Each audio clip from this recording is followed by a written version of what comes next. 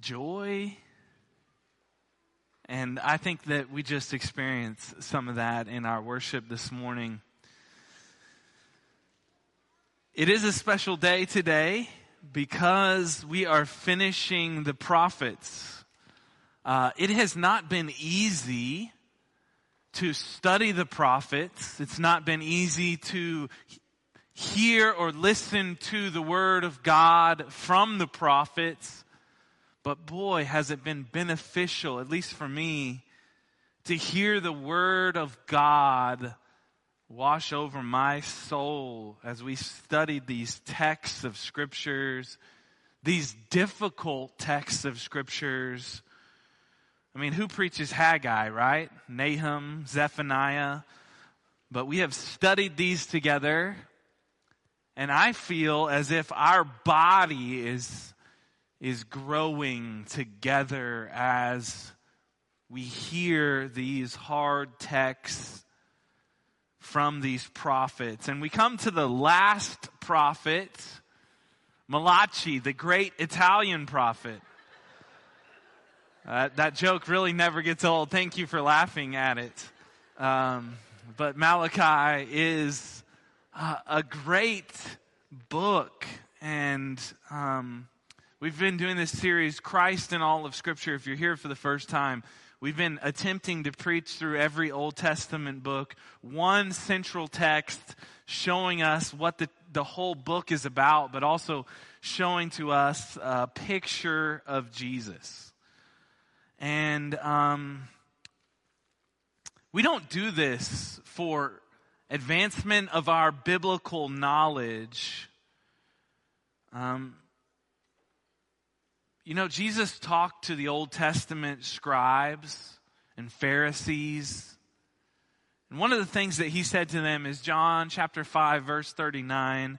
You search the scriptures because you think that in them you have eternal life. And it is they that bear witness about me. Yet you refuse to come to me that you may have life. We don't study these scriptures for our own knowledge of the word. We study them so that we can see Jesus and apply them to our own life. And in that we have life because we see Christ and we submit to Him. We don't want to miss that. These scriptures, as we finish the prophets, bear witness about Christ. God's plan of salvation was not an accident. It was not plan B. It was the sovereign plan of God. And the prophets told us this. They told us where He would come from, how He would come, what He would do when He came, and how He would save God's people and how they should respond to God's great salvation. And by seeing the scriptures, we submit to the Messiah, the Lord Jesus Christ. So we've worked through 3 major prophets and 12 minor prophets, and I'm going to give you just a synopsis, just a 1-sentence synopsis of each book. So refreshing your mind as we finish today in Malachi. We'll begin the other writings next week, so don't worry, we're still in the Old Testament. Psalms is next week, Psalms, Proverbs, Song of Solomon, etc., as the other writings ending with 1st and 2nd Chronicles. So here's what it says. In Isaiah, we learned there will be better days ahead. A day in which God Himself will swallow up death forever. In Jeremiah, there will be a new covenant in which God will forgive sin. In Ezekiel, God will give His people a new heart and place His Spirit within them. In Hosea, God's steadfast love pursues even an adulterous people. In Joel, God will restore to you the years the swarming locusts have eaten. In Amos, He is the God who cares about how we live, the just God. In Obadiah, the day of the Lord is near and His judgment will come upon the nations. In Jonah, He is the God who answers our call even if we find ourselves in the bottom of the sea. In Micah, God is sending a ruler to shepherd His people and He will become from Bethlehem. In Nahum, God is the great avenger, not clearing the guilty. In Habakkuk, He is the God who will come, therefore wait upon the Lord. In Zephaniah, God will judge the prideful, therefore humble yourself. In Haggai, God is sovereign, therefore get to work. In Zechariah, He is the high priest king who is coming, who was promised from days of old. That is where we have been, church, and it is glorious. And where we are going today is Malachi. No, Malachi. God summarizes what has happened in Israel's history here in the book of Malachi. God's people going their own way, profaning the covenant, and yet God still loves His people. And He will still send the Messiah, even though they are unfaithful to their God. Malachi gets to some heart issues here. In his day, some that may affect us in our day. He gets right to the point, and sometimes reading the book of Malachi can hurt a little bit. I'm not going to lie. Because God's people still have problems. After the great revival and reforms during the days of Ezra and Nehemiah, the preaching of the great prophets Haggai and Zechariah, God's people have again wandered from the Lord. They do all the rituals, but their hearts are far from the Lord God Almighty. So Malachi gives this message. And after this message, after these words, there's 400 years of silence. 400 years of Malachi's message ringing in the ears of God's people as they await God's Messiah. They're to reflect upon the word until a similar message comes from the next prophet after Malachi, who is John the Baptist, as he proclaims, "Repent, for the kingdom of heaven is near." So during the time of Malachi, the people have seen the temple rebuilt. They've seen the walls rebuilt. They've seen the city of Jerusalem rebuilt, the priesthood and the sacrifices restored. And the people are waiting for the coming Messiah as promised by all the prophets. And they say, "Where is the Lord?"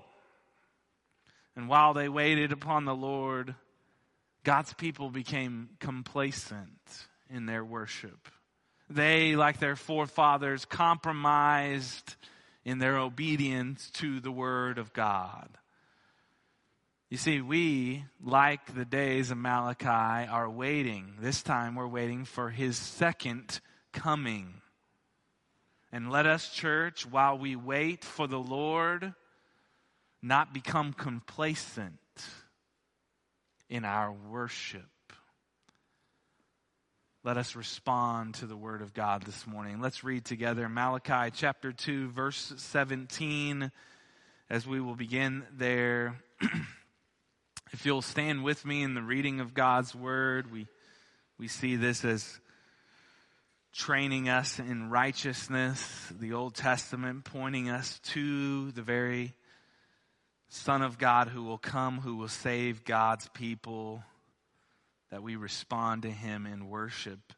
Malachi chapter 2, it's the last book of the Old Testament in your Bible, right before Matthew.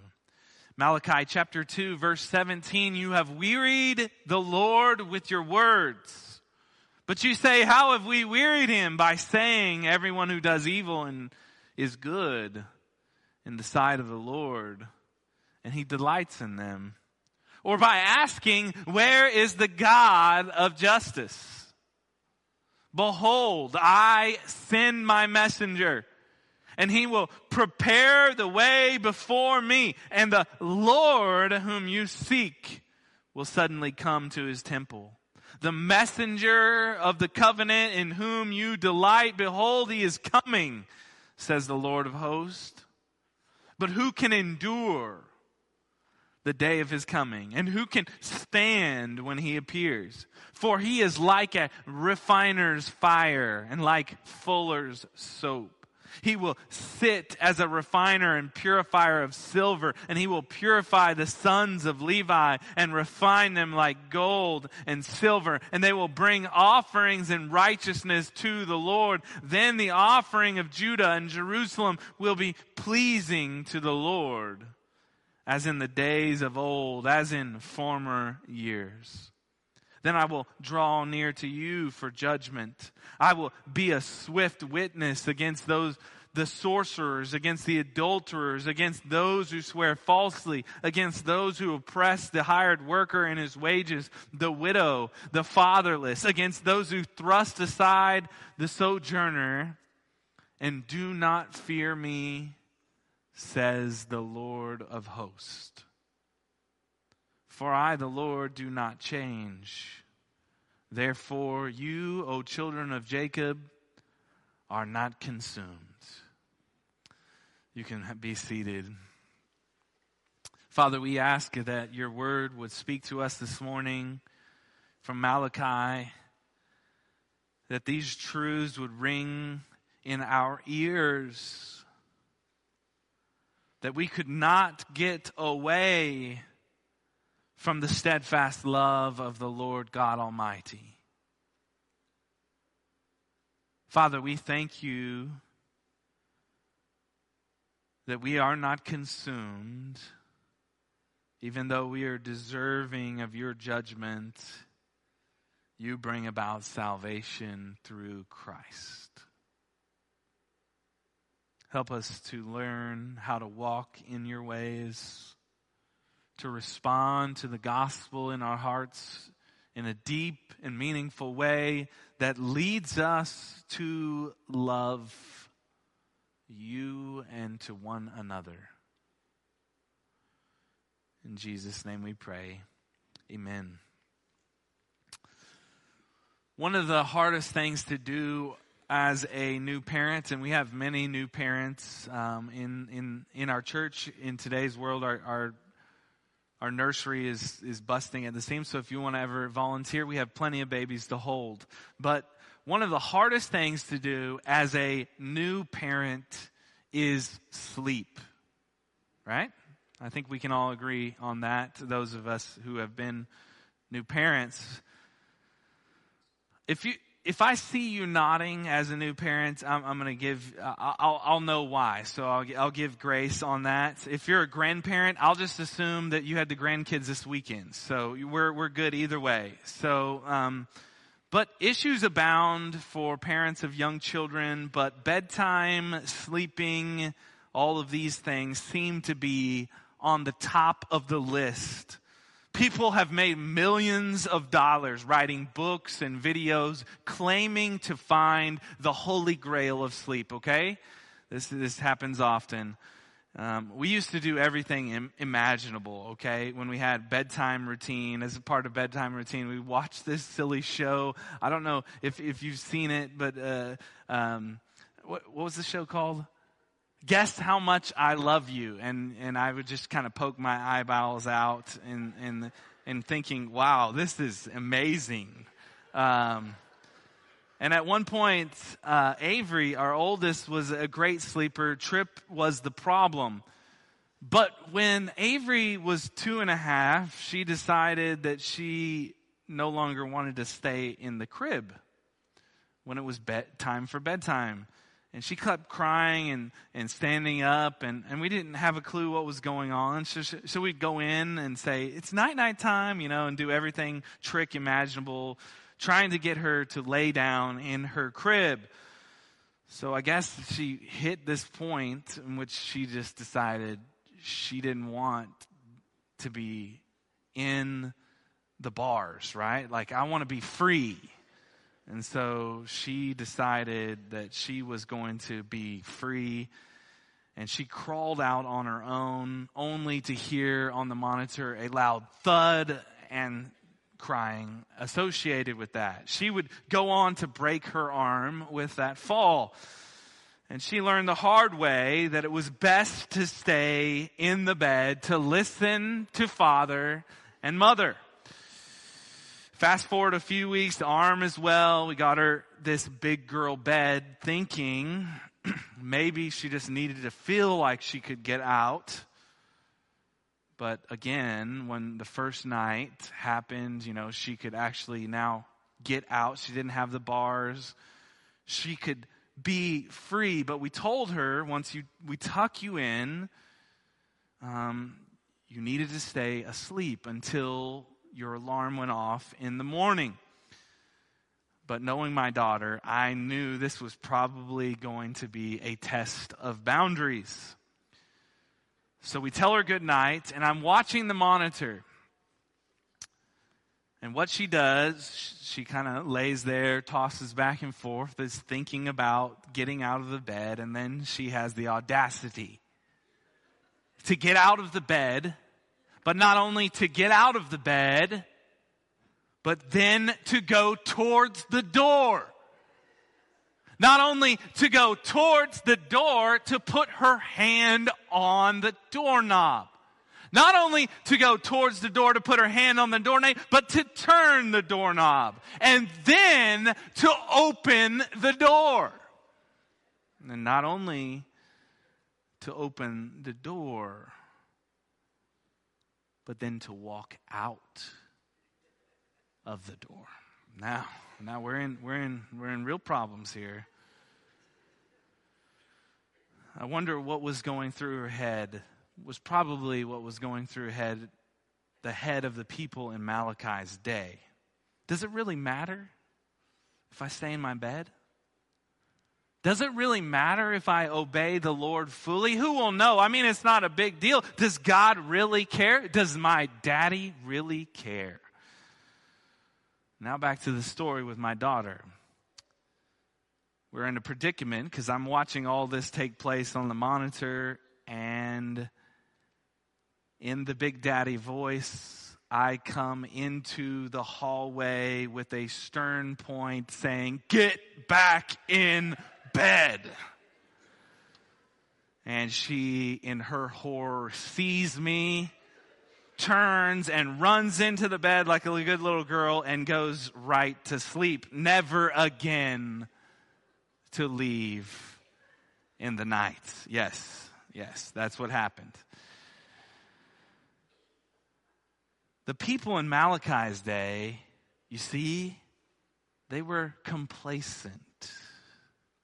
They didn't know if the Lord cared, whether they brought their first and their best to the altar to be sacrificed. They didn't think that the Lord cared about their marriage and how they were treating their spouse and how it was ending in divorce. They didn't think that God cared if they were giving their tithe. And Malachi says the Lord does care. In fact, He is coming. And He will separate those who are His, who fear the Lord, and those who do not fear the Lord. You see, Malachi begins the book with a statement in Malachi chapter 1, verse 2. "I have loved you, says the Lord. But you say, how have you loved us? Is not Esau Jacob's brother, declares the Lord? Yet I have loved Jacob. But Esau I have hated. I have laid waste his hill country and left his heritage to jackals of the desert. That's an interesting opening to the book, isn't it? I have loved you. How have you loved us? Well, I've destroyed Esau. Esau, you see, like Israel, the Edomites, they have been unfaithful and judgment of God has come upon them. Yet Esau and the Edomites cannot rebuild. And yet God has rebuilt his city. He has restored his people to himself. Israel does not deserve to be restored back to God, but because of God's steadfast love of his people, he saves them. How have you loved us? Is not Esau Jacob's brother? Yet I have loved Jacob, but Esau I have hated. God shows his love to Israel through his salvation of Israel. Now verse 2:17, where we begin our text this morning, you, talking about the people, Malachi says, you, the people of God, have wearied the Lord with your words. But you say, how have we wearied him? By saying everyone who does evil and is good in the sight of the Lord, and he delights in them. Or by asking, where is the God of justice? Behold, I send my messenger. He will prepare the way before me, and the Lord whom you seek will suddenly come to his temple, and the messenger of the covenant in whom you delight. Behold, he is coming, says the Lord of hosts. This is our first point this morning. The Lord of justice is coming. You see, the question the people were asking, how have you loved us? The beginning of the book, but now it's, where is God? Where is the God of justice? If you read the Old Testament, this is really almost comical, right? It's a repeat of God's people over and over, even from the Garden of Eden. God's people doubting the promises of God. Where is God? Is he really good? Is he really just? God has been just. His nature is merciful and gracious, forgiving iniquity and sin, and yet he will by no means clear the guilty. His character is defined as justice. And we've seen that over and over and over again, from the garden to Moses and the Ten Commandments, to David, to all through the Old Testament. We've seen God's justice, his mercy, his grace, and yet he does not clear the guilty. Malachi says, you have wearied the Lord. The people of God, the Lord is exhausted from his continual pursuit of his people and their continued lack of trust in this great God of creation, the God who rescued them from Egypt, the God who has made a nation from one man, the God who established them a kingdom and a king and a city in whom he's placed his name, and a place in which he dwells among them, the temple. He has restored all of those things back to their place, and yet they say, where is the God of justice?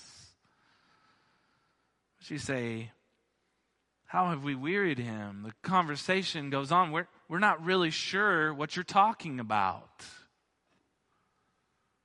You see, the current economic condition and social status was not like the days of Solomon. It was not the best. And they looked around, and the people thought to themselves, why are some of the nations who do not obey God seemingly look blessed while we struggle? They're looking around to others and going, well, why isn't God judging them? He's judging us. I mean, we're still not in great shape here. Why is he not doing that with them? You see, there's an air of ingratitude and pride here. As the people are going around looking, where is the God of justice? And in turn saying, why am I not blessed?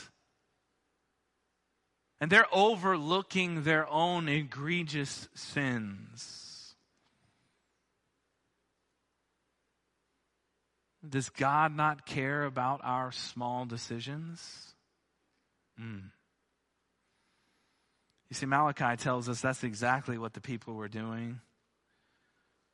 The people were offering their sacrifices to God. They were doing their religious duty. But guess what? They were offering their leftovers in their sacrifices to God. Malachi 1:13 says this, but you say, what a weariness is this, how hard this is, and you snort at it, says the Lord of hosts. You bring what has been taken by violence or is lame or is sick, and this you bring as an offering? Shall I accept that from your hand, says the Lord? For I am a great king, says the Lord of hosts, and my name will be feared among the nations. Why are you bringing me these offerings of sick and blind animals? Things that just happen to die in your pasture, you're just bringing me the leftovers. Am I not a great king, says the Lord of hosts? My name will be feared among the nations. You know, we understand this. In today's world, we don't offer our livestock as a sacrifice to the Lord. It's a picture of the cross of Christ, right? The sacrificial system all pointing us to the cross of Christ. But we don't offer those things because Christ has been sacrificed on the cross for our sin. What do we offer to the Lord? We offer our lives as living sacrifices to the Lord. I wonder if you're giving the Lord your first and your best. Your life. Or are you just going through the motions? Is your time in the Word just another thing to roll through? Or is it spent in sweet communion with the great God of heaven and earth early in the morning, your first and your best? Is your life spent in prayer and fasting and looking to the Lord, or is it just whatever you have left over? The people were asking for the God of justice, looking at everyone else's sin, but didn't even realize their own sin. We do this, right? We do this often. Verse 1, behold, this is God's answer to the question. Behold, I send my messenger, and he will prepare the way before me. And the Lord whom you will seek will suddenly come to his temple, and the messenger of the covenant in whom you delight, behold, he is coming, says the Lord of hosts. Now, this is kind of a little bit difficult to understand because God is moving and shaking here with multiple things happening. But as best we can understand, there are three individuals in this verse. One, who is the I. Behold, I send my messenger. At the end, he identifies himself as the Lord of hosts, says the Lord of hosts. So the I is the Lord of hosts, who I believe is God the Father. And then there is this my messenger, who prepares the way for the Lord. And the New Testament identifies this man as John the Baptist. Matthew, this is referencing Isaiah chapter 40. Here, Malachi is referencing Isaiah chapter 40. But Matthew says that this is John the Baptist. Matthew 11:10, this is of whom it is written, behold, I send my messenger before your face, who will prepare your way before you. And John the Baptist, we know, will be the next prophet. Jesus will call him the greatest prophet, as he will prepare the people to receive the Messiah. Repent, for the kingdom of heaven is here. And then you have this figure called the Lord, and the Lord whom you seek. And we think that this is paired, the Lord whom you seek, with the messenger of the covenant. And this Lord whom you seek seems to be the owner of the temple. The Lord whom you seek will suddenly come to his temple. He is interchangeable with the me in the first sentence, but instead of saying I, the Lord says the Lord whom you seek. The God of justice is coming suddenly to his temple, and he will be the messenger of the covenant. They say, the people at this time said, we are God's people. We are the covenant people of God. We deserve the blessings of God. We will delight in the messenger of the covenant. Yet God's people, and this is where he's referencing here, God's people have broken their covenant faithfulness. So the messenger of the covenant is coming to a people who have not upheld the covenant. And he's coming to his temple. And Malachi says, the reason I know that you are not faithful in your covenant is because you're not faithful in your own covenant with your wives. This is what he says in Malachi 2:13. And this second thing you do, you cover the Lord's altar with tears, with weeping and groaning, because he no longer regards the offering or accepts it with favor from your hand. But you say, why does he not? Because the Lord was witness between you and your wife of your youth, to whom you have been faithless, though she is your companion and your wife by covenant. Did he not make them one with a portion of the Spirit in their union? And what was the one God seeking? Godly offspring. So guard yourselves in your spirit, and let none of you be faithless to the wife of your youth. For the man who does not love his wife, but divorces her, says the Lord, the God of Israel, covers his garment with violence, says the Lord of hosts. So guard yourselves in your spirit, and do not be faithless. The faithful Lord is coming to his temple as a messenger of a covenant to an unfaithful people. And he describes their unfaithfulness through their marriage. Now, I could probably preach this section for another hour, but we would not be able to beat the Methodists out of here. So we cannot do that. But the issue here, in which Malachi is referencing to, is the issue, the people were self-centered. There was a problem in this day and age, and they were willing to divorce their lives because they wanted foreign women. You see, their marriage was supposed to reflect God and his covenant faithfulness, his oneness, and also to produce godly offspring. And God says, you have made it about you and your wants and your desires.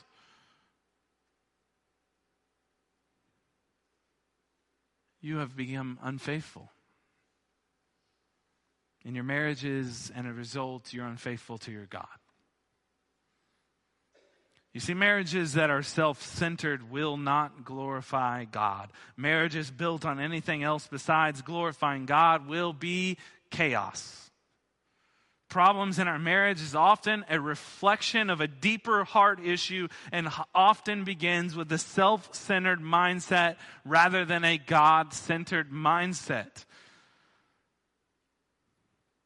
That's all I'm going to say right now. So the messenger of the covenant, he is coming to do what? To fulfill the covenant that Israel was unfaithful to, and to present a perfect, spotless sacrifice on behalf of God's people, in which they were unwilling to present to the King, God himself. So, here we are in verse 2. But who can endure the day of his coming? And who can stand when he appears? For he's like a refiner's fire and like fuller's soap. He will sit as a refiner and purifier of silver, and he will purify the sons of Levi and refine them like gold and silver, and they will bring offerings in righteousness to the Lord. Then the offering of Judah and Jerusalem will be pleasing to the Lord, as in the days of old, as in former years. This is point number 2. The Lord purifies his people. So the Lord of justice is coming, right? Justice we see upon the cross, the wrath of God poured out upon Christ that was deserving for us. And now the Lord purifies his people. You see, the process of purification, which is mentioned here in chapter 3, is when fire is heated so hot that the metal, in this case silver and gold, becomes liquefied. And the impurities float to the top of the liquid. And the refiner comes and he skims off the impurities. And then the process, once it is complete, the metal is free of the impurities.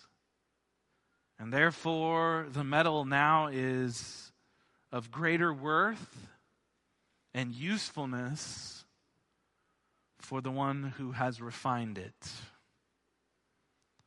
The fuller's soap is that which cleanses or bleaches the garment, rendering those garments white or clean. And this is what the Lord will do when he comes into his temple. The messenger of the covenant will bring about a new covenant. He will fulfill the old, providing the new for his people. But who can stand when he appears? The people know they have fallen short. How will they survive the intense heat? Will they be burned up by the wrath of the living God as he comes down? I love the story of Shadrach, Meshach, and Abednego. We learned that as little kids growing up.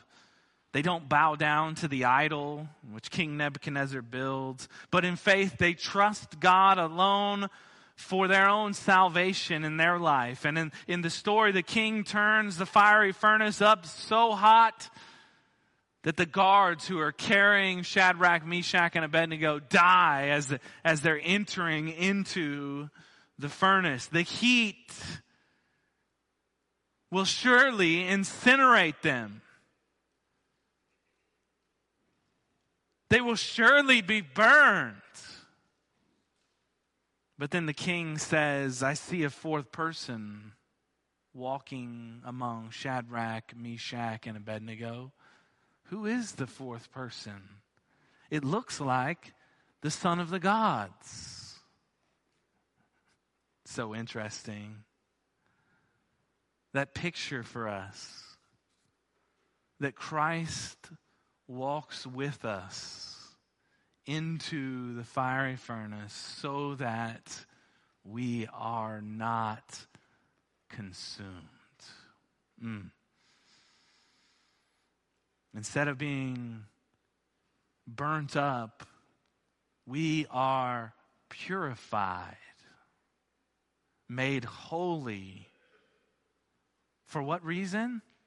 So that we can bring offerings in righteousness to the Lord. Verse 3, and they will bring offerings and righteousness to the Lord. Then the offering of Judah and Jerusalem will be pleasing to the Lord, as in the days of old, as in former years. Have you ever thought about that? God cleanses you of your unrighteousness. He pays for your sin upon the cross. He removes all your stains so that you can be pleasing unto the Lord. Your righteousness, His creation, is now pleasing to Him. Again, God saved you for His glory, not for your glory. His glory. So the one who takes away our sin, who washes us white as snow, took the very wrath of God so that we can be made clean. We who could not stand in the presence of God has taken our place. And now His blood has cleansed us to make a people who are holy to our God. Revelation chapter 7:9 gives us this beautiful picture.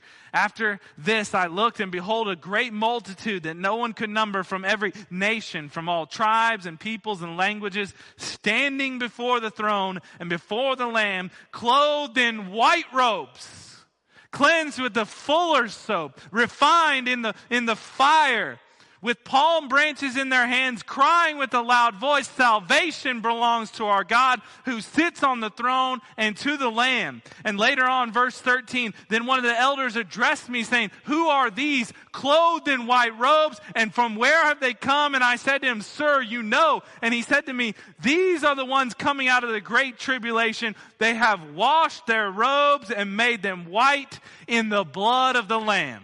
Amen? God Himself has made you clean. Where is the God of justice? He's at the cross.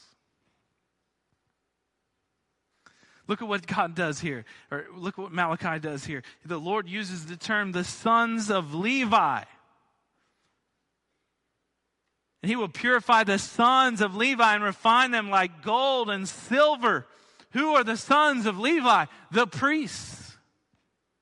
We talked about this a lot last week in Zechariah, but we were created to be a kingdom of priests. And we offer our lives to the Lord and worship to the God who is worthy of our life. And we do this, why? Because He has cleansed us through the sacrifice of Jesus on the cross. The baptism of fire that comes about when God removes the sin and His presence comes to dwell among His people. The refiner's fire, the Holy Spirit coming upon His people and cleansing us, transforming us to be like Christ. Guess what? The Lord is coming to His temple. He is. The tongues of fire came down upon the apostles at Pentecost, representing the idea that God is now coming to His people. The Holy Spirit is now refining His people to be more like Christ, to cleanse His people through the blood of the cross. And now the Lord takes up residence in His church, in His people. You see, the Lord may be refining you today. He may be heating up your life, only to reveal some of the impurities that He wants the Spirit to cleanse in your life. Do not quench the Spirit. Do not grow cold or hardened by the deceitfulness of sin and nullify the work of God in your life.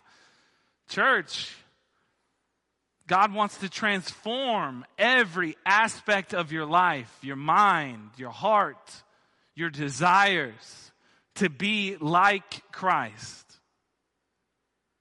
Oh, by the way, when we're talking about offerings here, so that they would bring offerings and righteousness to the Lord, the people were struggling in their offerings to the Lord in Malachi's day.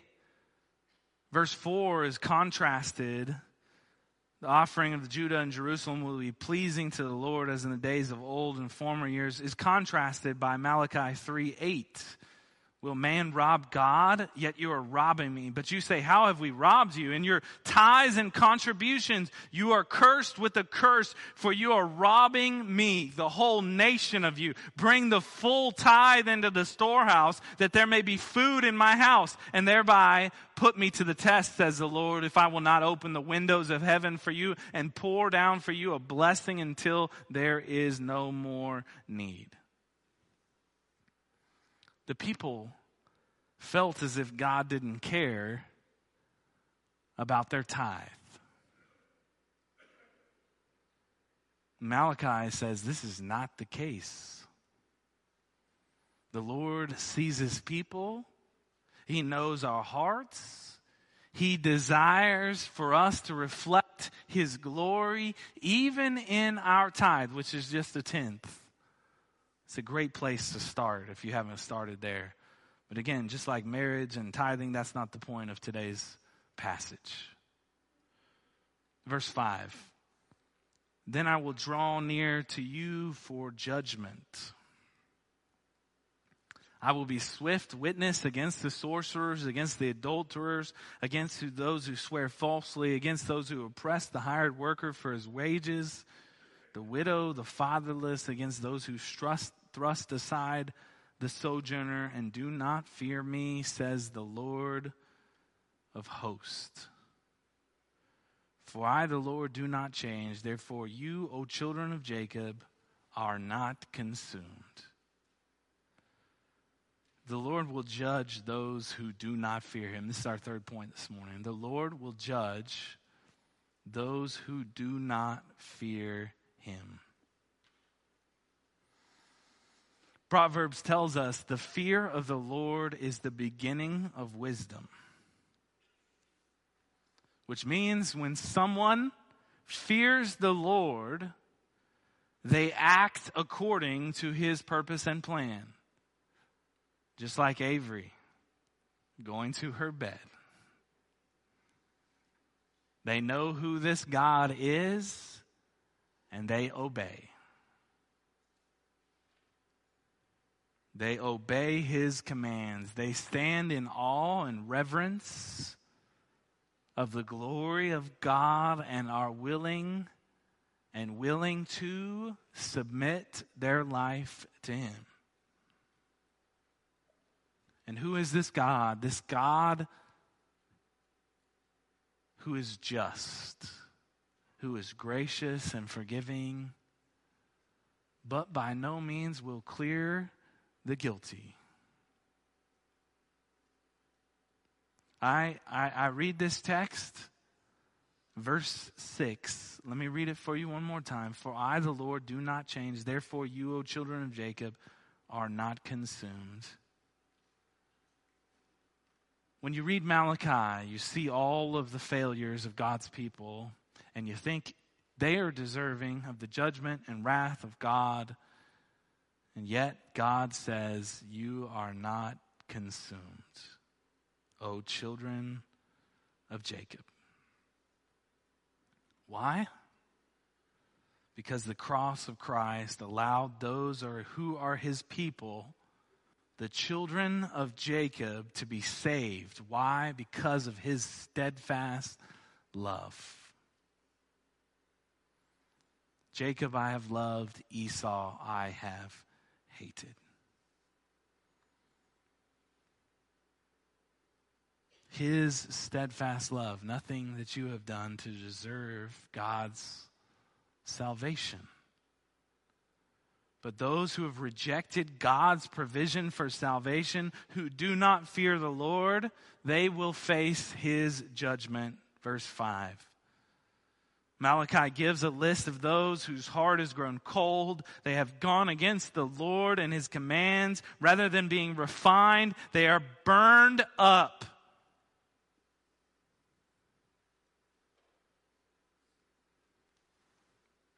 The adulterers, the sorcerers, those who swear falsely, those who oppress the hired workers, the wages, the widow, the fatherless, against those who thrust aside the sojourner or the foreigner, and do not fear me, says the Lord.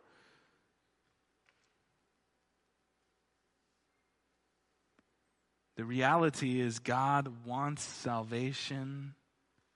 He wants all men to be saved, and yet He does not clear the guilty. So if you do not have the covering of the blood of Christ, you enter in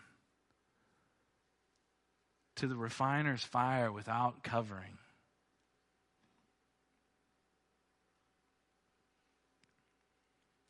Church, today we face the same issues as in the day of Malachi,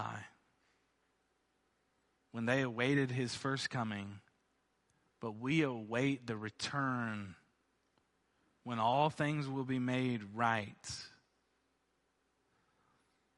Will we be complacent in our worship? Will we be self-centered in our marriages?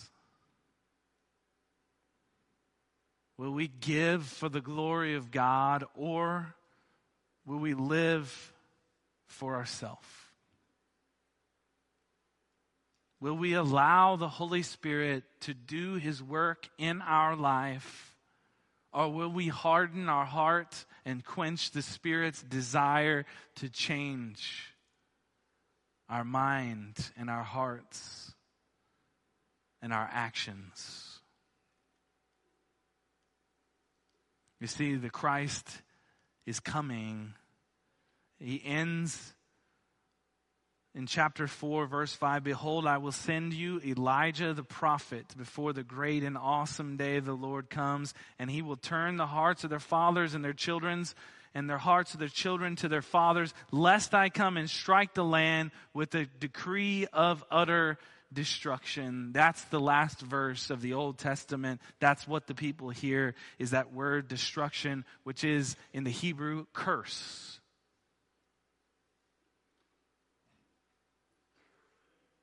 But God says He's sending Elijah.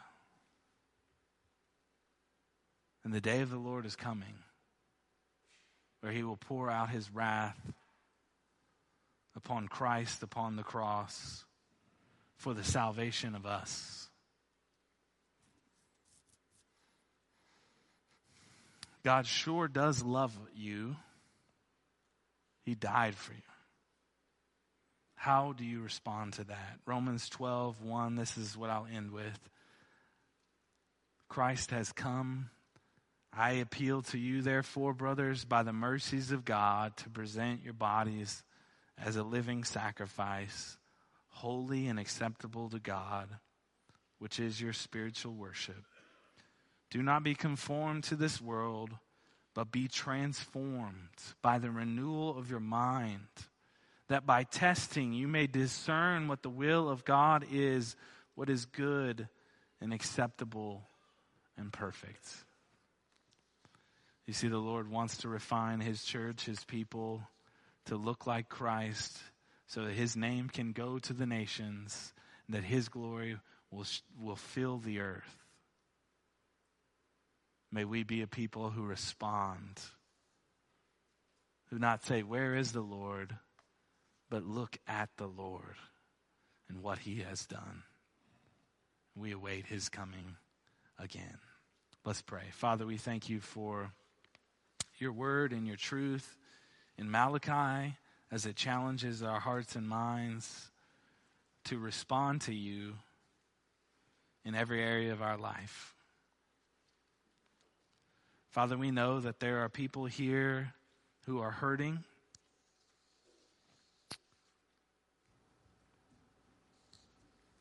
who feel as if the Lord is not close, that He has abandoned them.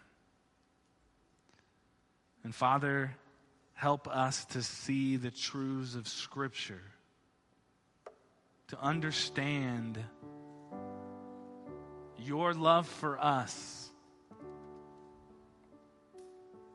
that You would be willing to come down from heaven to die on a cross for salvation, that You would cleanse us from our sin and we would be made right with the Holy God, that you would give us the Holy Spirit to transform our minds, our bodies to be like Christ, that you would give us the church, the people of God, to encourage one another, to look like Christ, that you would see the body of Christ as the people, that Christ has not abandoned us, that he lives in and through his people and through your word. Lord, give us the strength that we need to endure this wicked world as we look to your second coming. In Jesus' name we pray, amen.